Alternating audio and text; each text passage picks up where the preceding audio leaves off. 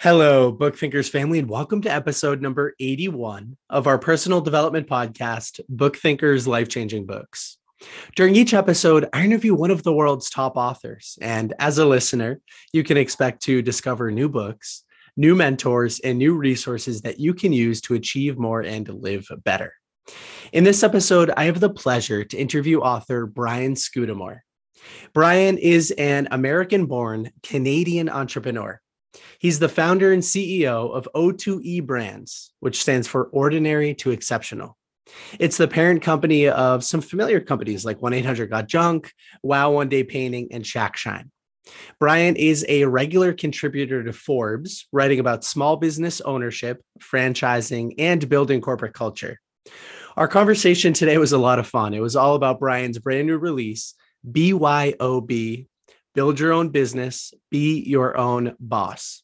This is Brian's second time on the podcast. He's been a huge supporter of Book Thinkers and everything that we've got going on. So I would love it if you could support Brian as well. If you like our conversation today, buy a copy of BYOB and gift it to an aspiring entrepreneur or a small entrepreneur who's looking to get to the next level like me.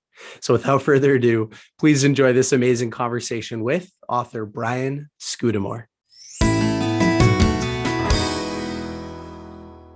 Brian, welcome to your second episode of the Book Thinkers Life Changing Books podcast. How are you doing today? I'm awesome. I'm glad to be back, Nick. I mean, I always enjoy our time together and I love the work you're doing. I love the content, the type of content that you're spreading with the world. And I know you love the self-help kind of category, and my book is one that I think fits, and I know we're going to talk about that today, but I love watching people grow. Nothing more than watching people get bigger, better. And so I'm excited to be here. Yeah, one of my core values is progress. And so I'm always looking to make progress, and Book Thinkers is continuing to grow over time. And so are you, by the way. I love the content that you put out. I love seeing you on TV when a 1-800-GOT-JUNK commercial pops up. And I love the smile. I love all of it. So you're amazing at what you do. Well, it's easy to be amazing at what you do when you love what you do so much. And more importantly, when you're surrounded by amazing people, whether it's people like you who are supporting our movement of all the possibilities that we're trying to create in the world, and our teams. I have amazing people in this business. I've always believed that if you're the smartest person in the room, you're in the wrong room.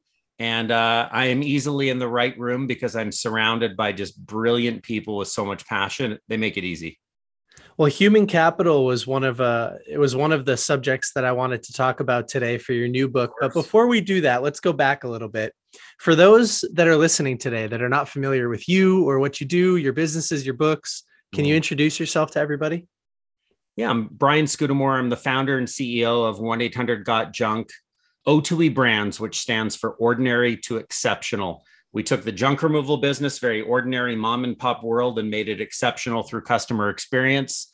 And then we went to do it again in a couple of other industries in the franchise space. Wow One Day Painting, where we paint people's homes in a day, and Shack Shine, house detailing, which is you do someone's windows, their gutters, power washing, you put up Christmas lights, the home loves you.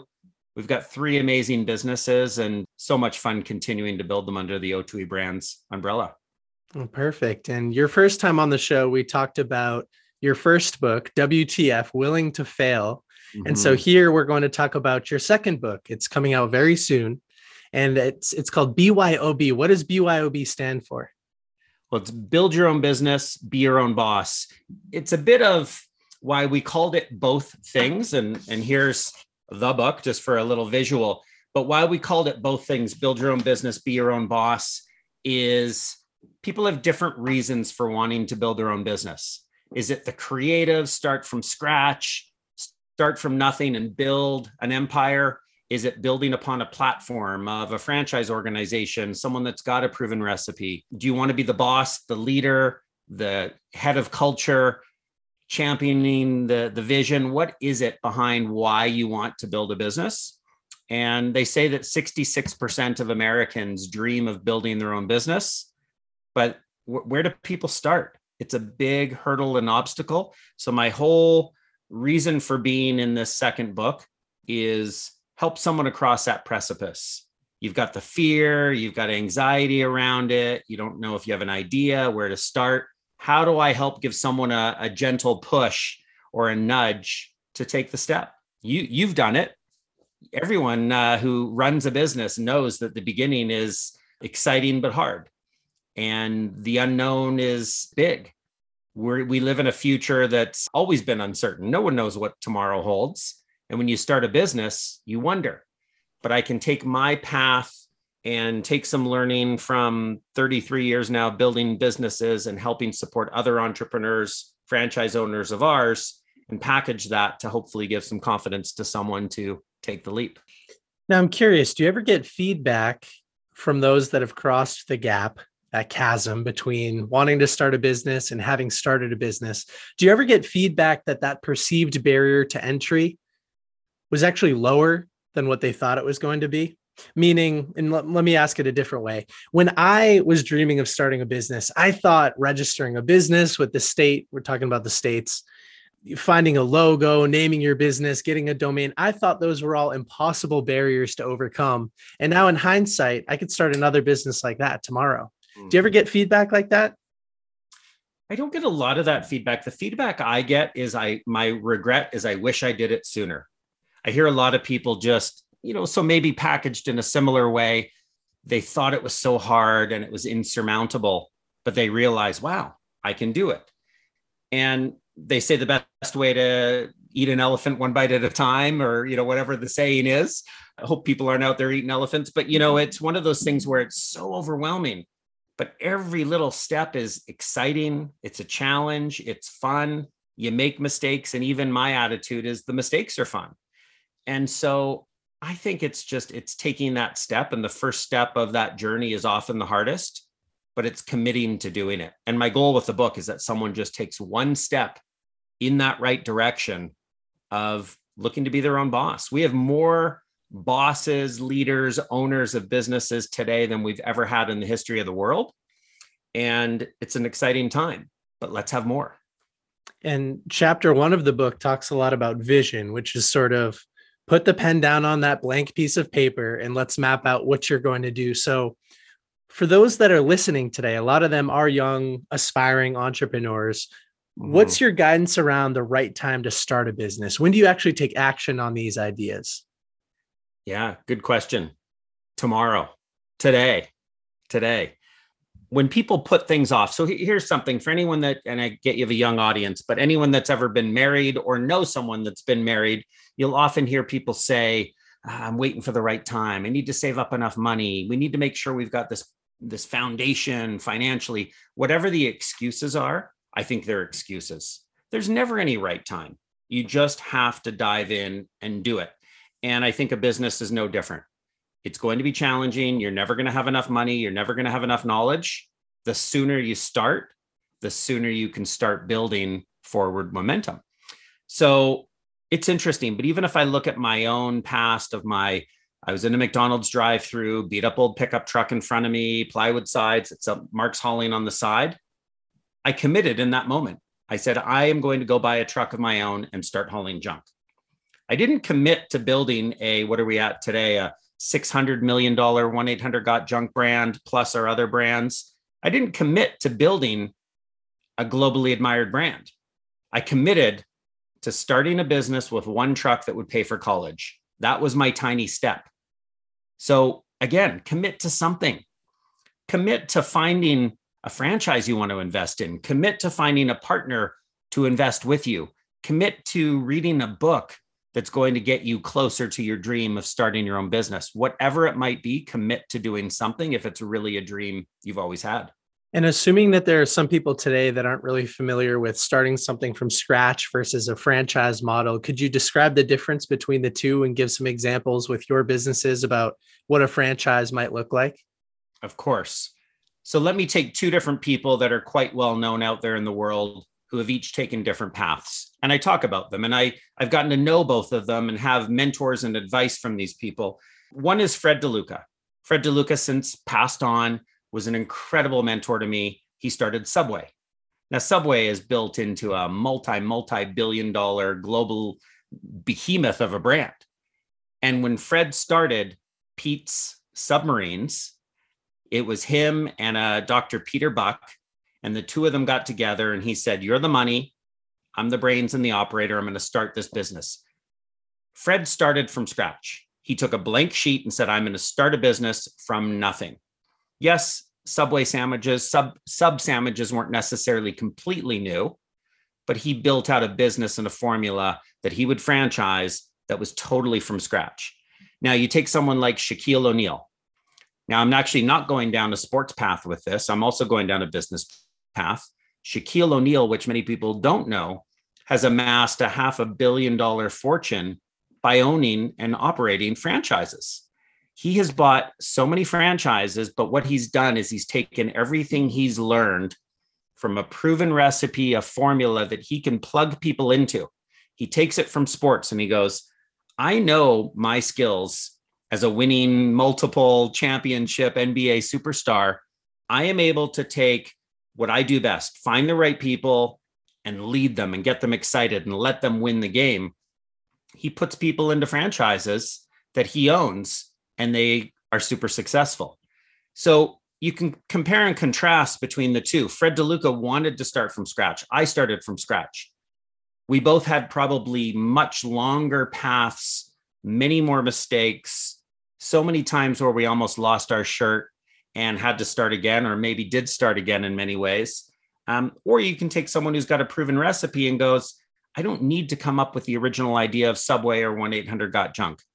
I can hitch my wagon to someone else's star and off I go." So there's two different paths that I think are two of many paths into business ownership. I'm trying to give someone a set of options, a fork in the road to say, which one of those might work for you? Which path do you want to really start walking down? And with your book, is it geared towards one of those options, or is it sort of for everybody? Who's the target reader?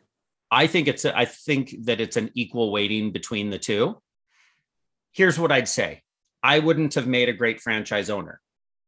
I needed to start from scratch to build something for franchise owners. So it's about a conversation. Now, BYOB could also mean bring your own beer. So I say in my opening introduction, grab a cold beverage, whether it's a beer, an iced latte, sit down and read the book in one sitting. I don't want someone to read this in multiple bits. I want them to sit down and just take the whole thing in and go, okay, what's at the end? A choice. So I want someone to look at this and fairly say, what's best for me? I have franchise partners that would not make great entrepreneurs starting from scratch.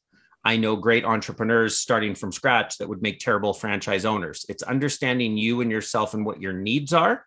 Both are very viable, valuable ways of growing. Could you tell the story of how you founded your business? And we're going to walk into the direction of chapter 2, which is all about human capital. But I think it's such a fascinating story. And it's one of those colorful sort of in your garage to major business sort of entrepreneurship stories that we all think about. So could you tell that for a few minutes? Yeah. So I will start by saying I'm very ADD as an entrepreneur. I see squirrels, running across my desk all the time. I have trouble focusing, and school was something I had a real hard time focusing in. So it's kind of ironic that I can write. I'm a terrible reader. I can't stay in a book for very long. And school was very challenging for me. So I didn't finish high school, talked my way into college, went to a bunch of colleges, and then didn't finish because I was learning more running a business than studying. And why I share that in the beginning is why I went out to start a business was I never finished high school. I talked my way into college. My father is a liver transplant surgeon and has done more college than anyone I know. And there I am trying to impress him and have my dad, love the direction I'm going. And I talked my way into college, but I had to pay for it. I didn't finish high school. My dad wasn't going to fund my college education, nor was my mother. So I find this truck, that serendipitous moment of, I'm going to start a business, $700.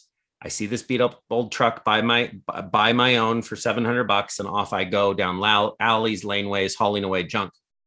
What I started as the Rubbish Boys, that was the initial name of the business, was just me, but a vision for something bigger. And off I went, starting to add trucks and running it during school until I made a tough decision to say, Brian, you're learning more about running a business, doing it than studying. I dropped out. My dad thought I was nuts. Doesn't think I'm nuts anymore, but did at the time. And the rest is history. And I really was in pursuit of building a great business. And it started to build some momentum because everybody had junk. Not everybody had a truck. And there was a need for our service, and it started to grow. And a little bit later in the book, in chapter 7, you talk about applying an attitude of gratitude towards your competition. So for those of us that are thinking about starting a business and we're listening to you talk about your story, was there a pre-existing competition in the area, or was this a brand new concept? And I know that eventually you had some competition, maybe even with some people that you were pretty close to, but should that deter people from starting a business? Yeah. So maybe I'll tell a story just leading up to that. In 1994, 5 years into the business, I had 11 people. And they say one bad apple spoils the whole bunch. I might have at that time had 9 bad apples. Now, I don't mean to say that they weren't good people, but they just didn't fit the clean cut professional image, the happy, smiley optimism that I wanted and needed in my business. So I sat down with the whole team. I didn't even know if the 2 that weren't bad apples could be saved. And I said, I'm sorry. I've let you down as your leader. I've not given you the love and support you need to be successful. I'm going to make a change. And I got rid of the whole company and started again. And I started to recruit people that I wanted to spend time with, who I could have a beer with. And one of those people was Mike McKee. Now, Mike McKee, we became buddies.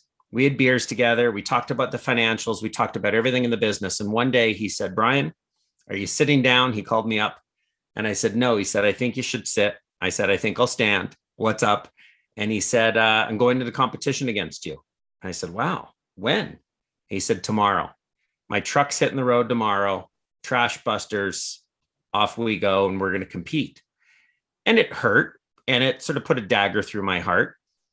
I spent time shifting my energy from my own business to trash busters. I started worrying about the signs they were putting up, the customers they were wowing, the job they were doing.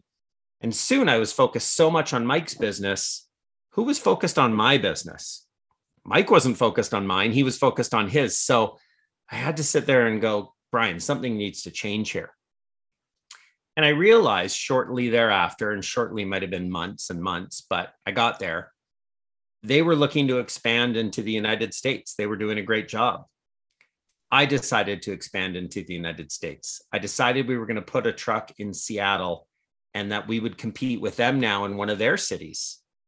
And we did it. But what was interesting, the competitive spirit went away and my heart filled with gratitude. I was like, wow, I wouldn't have entered the United States if I didn't feel this fire under my feet to go compete in another market. So I started to realize that they were opening my mind to some new possibilities. And ultimately, years later, they went out of business. I've kept in touch with Mike and his ex-partner and ran into one of them on the ski hill just a couple of weeks ago. We're all friends now. Everything's great. But I don't think that would have happened as well if I wasn't able to have an open mind to what are the good things that my competition is bringing me. So long answer to your question. Should people worry about the competition? They should be worried about how well they're doing versus the competition. They should be thinking, what is the competition doing better than I am? What can I learn from the competition? Can I become friends with the competition? We have a daily huddle meeting at our head office, the Junction. We invite competitors in all the time and they're dumbfounded. They're like, well, why would I come in? And I'm like, I don't know. It's better to keep your enemies close and not even be enemies at all. We can learn from each other. And truly we do. That's really interesting. Now I'm trying to put myself back in the shoes of the version of me that was just starting Book Thinkers. And I had so many questions about entrepreneurship. Something that I've struggled with personally is business partners. So I'd love for you to give a little guidance on business partners. For aspiring entrepreneurs, do you recommend starting by yourself, working out the kinks by yourself in a funnel in a vacuum? Or do you recommend starting with some people that pass the beer and barbecue test? Yeah, it's a good one, Nick. I don't know if there's any right answer, and I'm by no means any expert. I've had some partners, and I've got a lot of partners today. I think the thing with partners is you've got to be really, really, really careful who you pick. It's it's no different than a marriage. I mean, you pick a life partner. When you get into business with someone, you're picking someone who they might not be there their entire life, but they're going to be there for a long time. And you should choose them as closely and carefully as you would someone you're going to marry. And it's got to be complementary. You have to have strengths and weaknesses that work well together. I think all too often, and I've been guilty of this and certainly did this, I brought on a partner in the early days, a fellow named John, who I just wanted to hang out with because we had so much fun together. I'm like, imagine how much fun this business could be building it together. And while we went at it together and had a great time, we had overlapping skills. And it ultimately didn't work because there was just the challenge of we're not bringing different things. If I look at today, I've got a partner who started as an employee in the business. He's been with us for 10 years, Eric Church. Eric and I are like a yin and yang. I've been able to hand select someone and be very careful who I brought on board before years later brought him into the partnership, so to speak, because I love vision. He loves implementing. One of the books I bet you've probably talked about at some point is Rocket Fuel. And it's the visionary and the implementer. A visionary isn't necessarily good at the execution. An executor or an implementer isn't necessarily good at the vision. Bring those two together and really work together. And so I've been lucky, blessed, whatever you want to call it, where I've brought in some people and been so careful that it's worked like magic. And so partnerships, as you probably know, and in your journeys, more fail than succeed. And when they fail, they can be a real big distraction for the business. So really try hard to get them right. And it's finding the right people. I haven't read Rocket Fuel, but I know that in Michael Gerber's work, the E-Myth books, which you're a fan of and you talk about in this book quite a bit. Yeah, he has those buckets, the entrepreneur, the manager, and the technician, I think is what he calls them. And we'll jump into that in a minute, but a couple more notes on the human capital piece, because this piece has been hard for me to figure out. So I'm sort of asking for a friend, wink, wink, but it's really me. Right. Human capital is so interesting. And you give an example in the beginning of chapter 2 about basketball teams and their value and how it sort of changes with human capital. And that was the first time I had ever thought about it like that. So could you give that example to everybody? Maybe not all of the numbers, but. Yeah, take a team like the Lakers.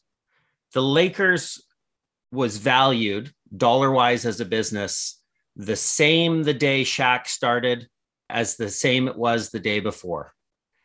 But it went up astronomically because of the value of human capital. The only thing that changed on that team was Shaq and some of the magic that he had behind what he was building. And so a brand like the Lakers, you've got to pick someone so carefully and say, do they add to the brand? When you're doing the beer and barbecue test and you're recruiting someone for your business or for your basketball team, the only thing that a company really has is its people. I mean, it doesn't matter. People look at Amazon and go, oh, it's all technology. I don't know what an Amazon employee looks like. You don't need to. But the people behind the scenes, it's the people, the culture, the energy, the enthusiasm behind any business, good or bad, it comes from the type of people you select. So be really, really careful who you bring into your organization. And as entrepreneurs, we often have to realize that we have to make changes. Shaq didn't stay forever. That's okay. But did he make it a better winning team? Of course he did. And so who are the players we need to bring into our teams to help us win? How do we develop those players moving forward? How do we add players and take away players as the business continues to change? It's very fluid. Yeah, it is. Something that you're very keen on is having people around you that are smarter than you. You talk about it in the book. I heard you mention a little bit earlier, fill the room with people that are smarter than you are.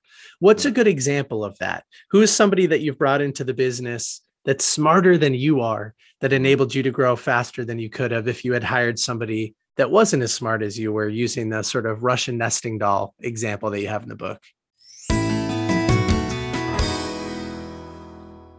Hello, Book Thinkers family. A quick word from today's podcast sponsor. Today's episode is sponsored by Audible.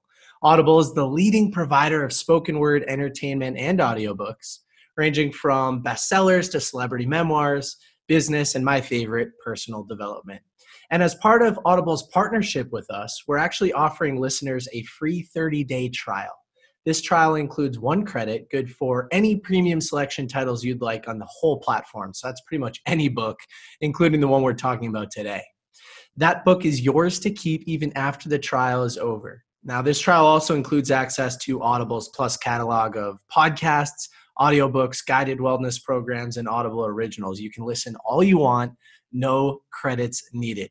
Now, everyone on the Book Thinkers Instagram knows that I love physical paper books. There's nothing better than having a book in your hand, scribbling notes everywhere in the margins. I kind of tear those things up. But I've been completing an additional 20 to 30 books every single year using Audible by listening when I'm in the car, doing chores around the house, or while I'm on my morning walks or runs. You could take advantage of this free trial by clicking the link in today's show notes or going to www.bookthinkers.com/audible trial. You will not regret it. Now, back to today's episode.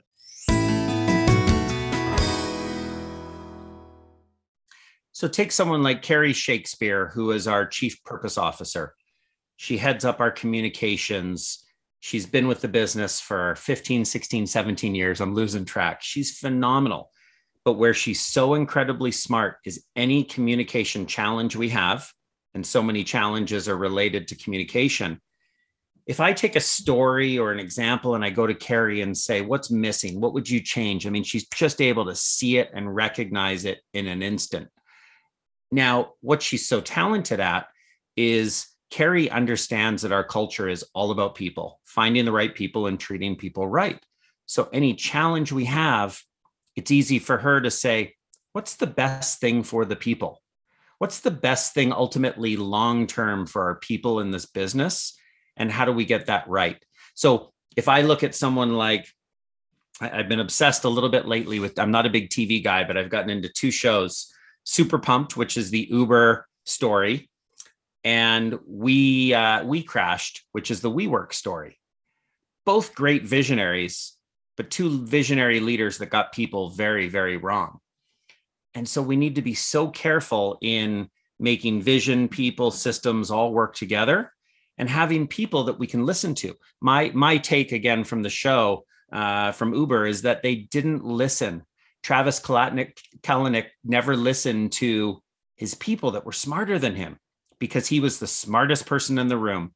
If you watch that series, that's the takeaway I get, is nobody was smarter than Travis, but he needed to flip it and go, everybody's smarter than Travis. He needed to listen to people with him on his team because they were smarter, they were better, and not let his ego get so in the way.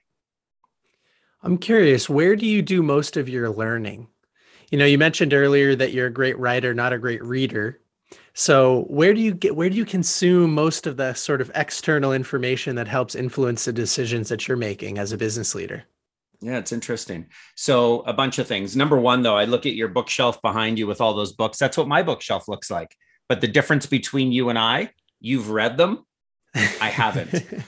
My wife is a voracious book reader. I'm a voracious book buyer. I mean, I buy them and I don't read them. Anyways, I want to read them. I do both. Okay, good. I struggle reading them because of my ADD, and that's the only reason. So where do I get my learning? From mentors. Now, a mentor can be someone you're sitting beside on a plane, on a bus. It can be anyone you meet in life, and everyone's got a gift. So I try and tap into that and just learn from people. I mentioned Fred DeLuca from Subway. He was a mentor of mine, but I sought him out. I saw him at an international franchise conference. Now, he didn't know who Brian Scudamore was. Nobody did. He had never heard of 1-800-GOT-JUNK. But when I saw him and sort of bumped into him and said, Fred, I'd love to talk to you one day. He gave me his card and said, yeah, let's connect. And we hit it off. And he used to have me call into his car phone back in those days. And we'd have conversations while he was on a drive. And he was unbelievable. So I learned from mentors. I learned from everybody smarter than me, which is easy because most people are. And I also learned from, I took a program at MIT called Birthing of Giants. It's an entrepreneurial 1-week executive kind of program that I'm now in my 21st year of. And 60 high growth entrepreneurs, we put together a reunion class and we keep on doing it. but we learn from each other. The Entrepreneur Organization has been fantastic. Somebody who can give you, I think as leaders, and this goes back to the Travis from Uber, not wanting to listen to people smarter. Someone who's truly smart and gets the value of feedback will let people approach he or her and say, like, Brian, you're missing the boat on this. You're not getting the point. Like, how do you listen and understand that you've got blind spots? That's how we grow. So for me, while education did not come from school, it comes from doing, it comes from conversations with people. And it's the curiosity that just lights me up nonstop.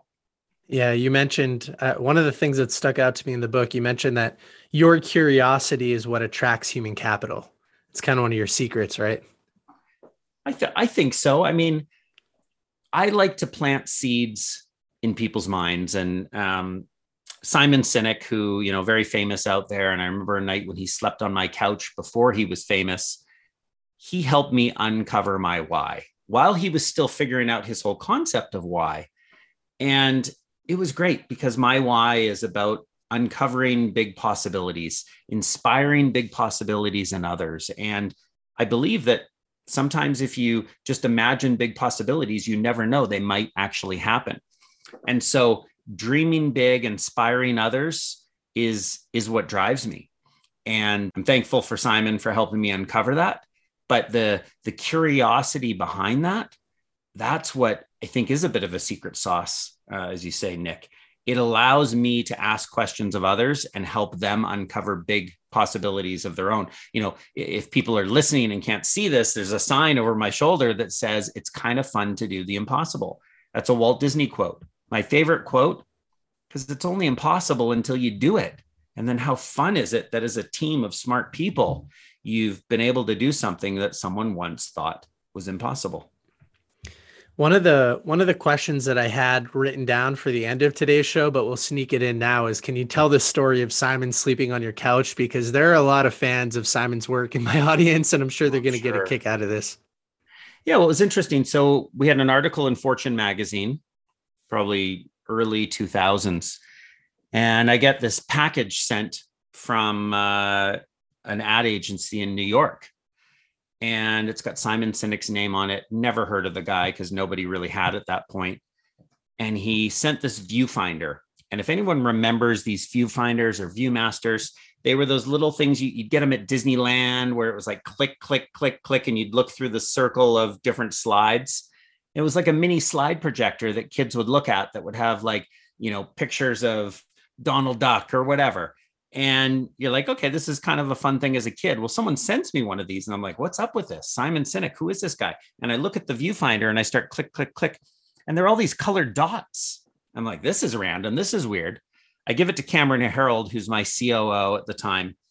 And I go, what's up with this? And he goes, yeah, it all says vision in a bunch of colored dots. And I go, why can't I see that? And he's like, well, because you're colorblind. And it was like colorblind tests with all the dots. I said, well, that's curious. This guy Simon Sinek didn't know I was colorblind, and he was just trying to create this cool looking thing. But he and I connected on vision.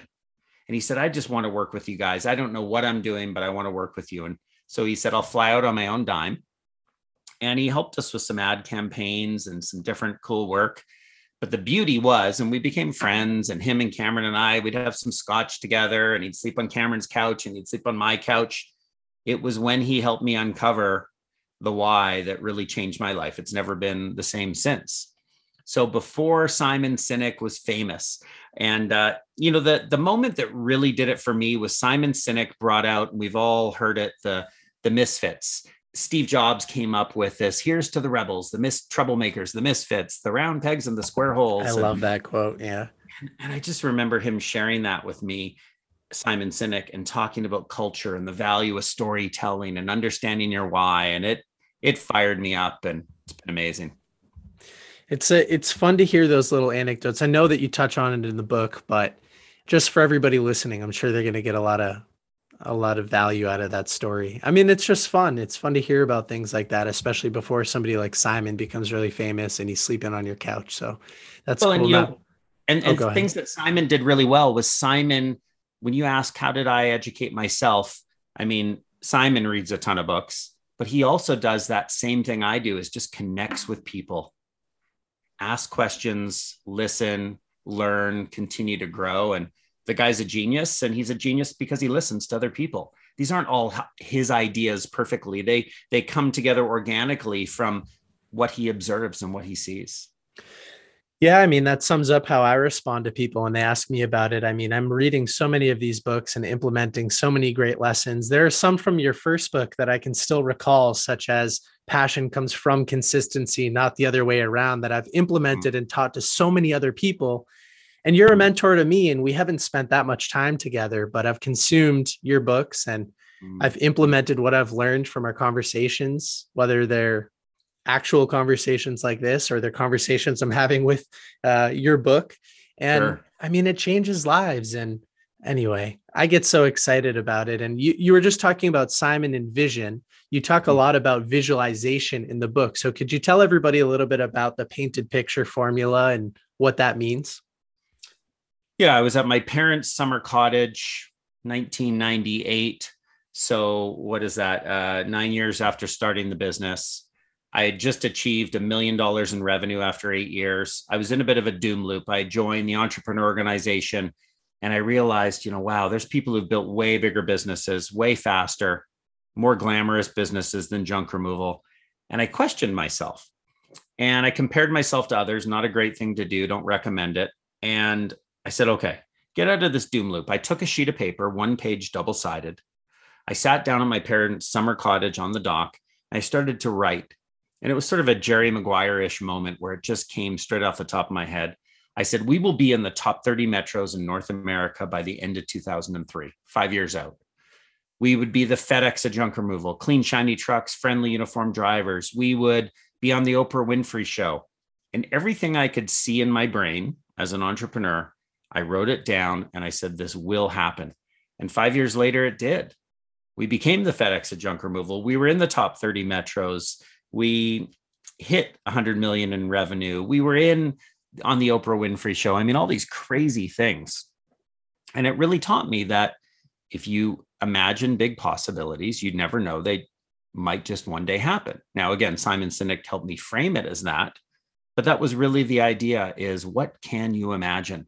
And so we did everything from create a can you imagine wall in our office where people put big, bold dreams and ideas up in a big vinyl decal, and they're there permanently until they happen and they get a big green check mark. What are the ideas that people can imagine that they can either put in their painted picture for their business, themselves, or on their can you imagine wall? And I'll give you one specific example that's timely. A couple of weeks ago, we were on the Ellen DeGeneres show. It's her final season, 19 years. She's never had a CEO, founder on her business, on her show. It's not what she does. But we were there once where they did a little pitch or a little skit on 1-800-GOT-JUNK. I got to meet her. I gave her a book, WTF. And I said, Ellen, can I give you this book? You're in this book. It says that one day we will be on the Ellen DeGeneres show. And I saw it, didn't know how it would happen, and it did. But secretly in my mind, it was me on the Ellen DeGeneres show because I wanted to start this Can You Imagine movement of helping inspire other big possibilities in so many amazing people. So after we were on the show, not me, we pitched and we said, could we ever come back?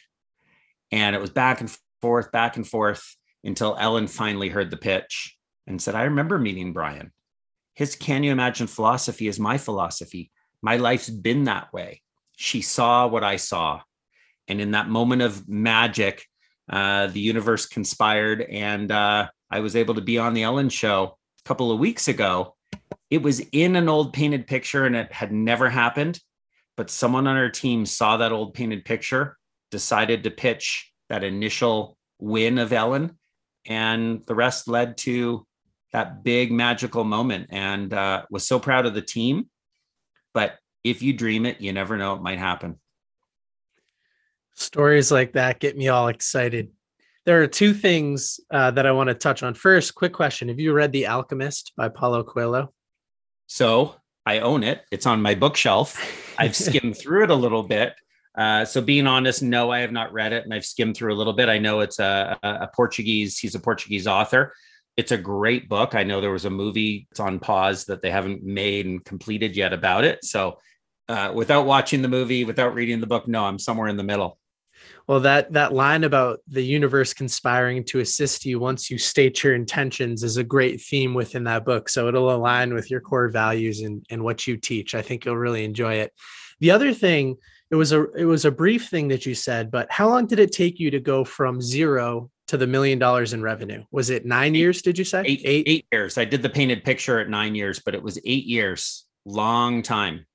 So on a day like today, we would do $1 million in a day or $1 million in a morning. And I don't share that to brag. I share that as, look at the momentum. I think entrepreneurs forget sometimes that these overnight success stories really take a long time. 8 years to get to $1 million. Our first franchise partner did $1 million in their first full calendar year. We do $1 million now in a day or in a morning. And it's momentum. And people forget sometimes, I think, the importance of sticking with something, sticking with what you're good at. Marcus Buckingham says, first play to your strengths. I'm weak at so many things, but one of my strengths is finding people who are way stronger at other things than me and bringing them into the fold.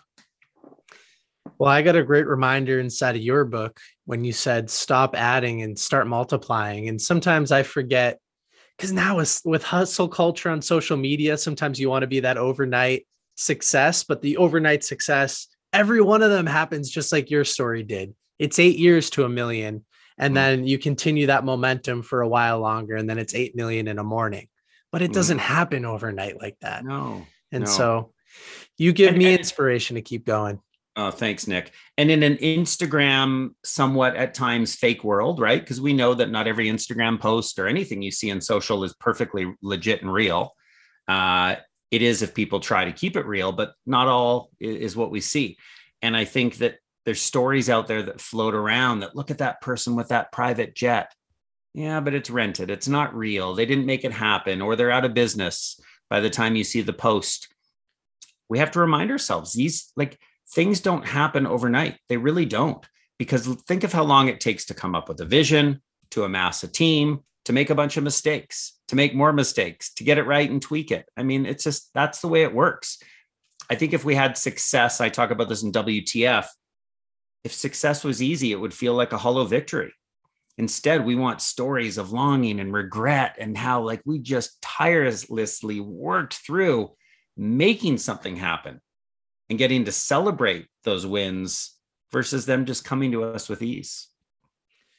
Yeah, something that I talked about on a different podcast episode with Guy Raz, I know you're friends with Guy, is that one of the best parts of his podcast, and something that I try to do a little bit more often now, is take the superhero cape off the superhero entrepreneur and expose them as humans, to show everybody that entrepreneurship is a real possibility for anybody who's willing to work at it for a long enough period of time. And that's what he does. That's what I'm trying to do a little bit more. So can you give us an example of failure? Maybe the You Move Me business attempt that you had there for a little while before you sold it. Yeah, well, I mean, that's a great one. So You Move Me is mentioned in WTF.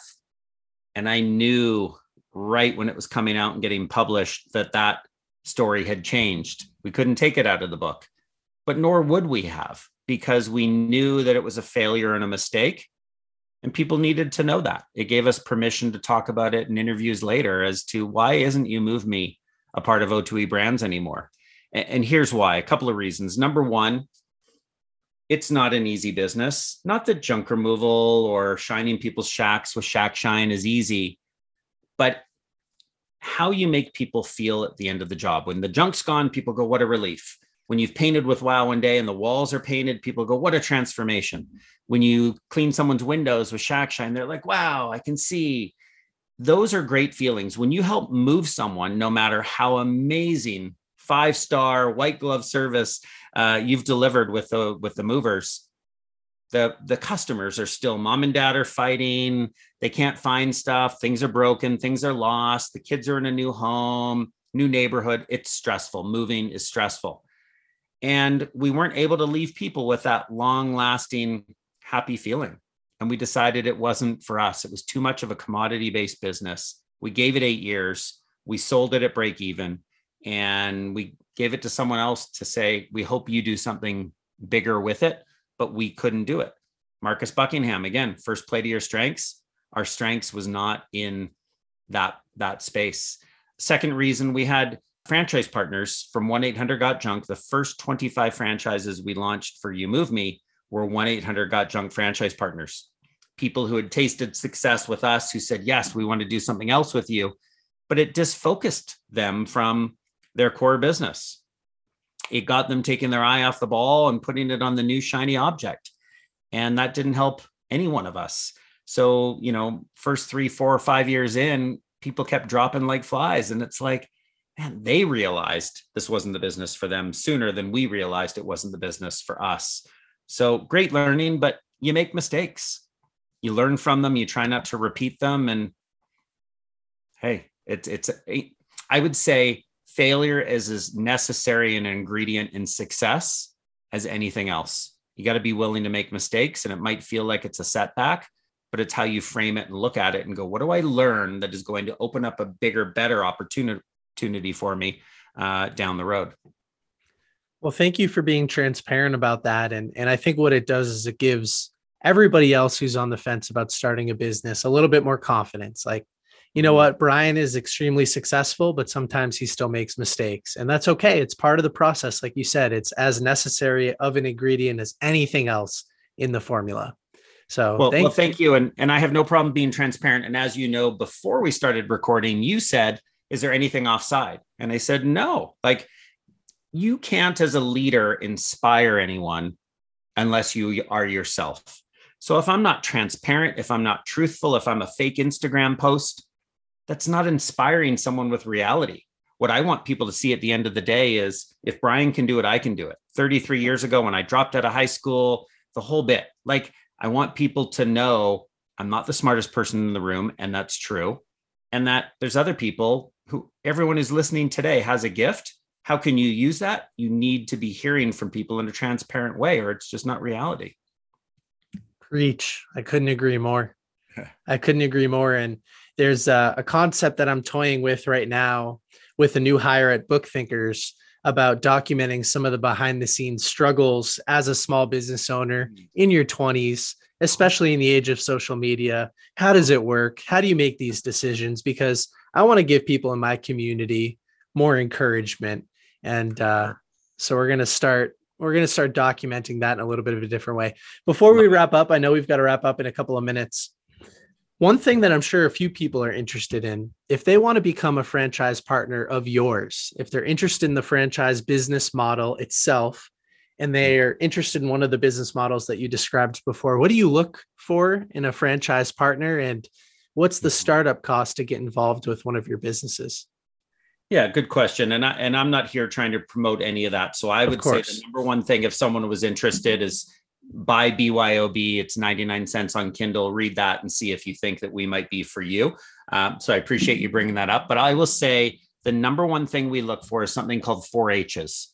And it's these 4 things: happy, hungry, hardworking, and hands-on. Now, I think that's important, not just for our franchise organization, but if someone's looking at a franchise elsewhere, or if someone's starting a business from scratch. A happy, smiley, optimistic attitude, because business is too hard to do any other way. Hungry. You've got to want to make that work. Someone coming in purely as an investor buying a franchise, no, it doesn't work for us. We need someone that's going, yes, I need this to work. This isn't just another one in my basket. Hands-on. This has to be their full-time focused effort and energy until they've built up this empire that they can then put other people into to help run it. Happy, hungry, hands-on, hardworking. Someone needs to be hardworking. I mean, as an entrepreneur, it's not easy. And we have to work hard to get to the other side, to get to the point where you can build up that flywheel momentum. So 4H's, we created that as our own kind of summary of what it takes to be successful as a franchise owner. And people that do that, we see them win. Oh, amazing. And I would encourage everybody to grab a copy of the book as well. We will put a link to it in the show notes below.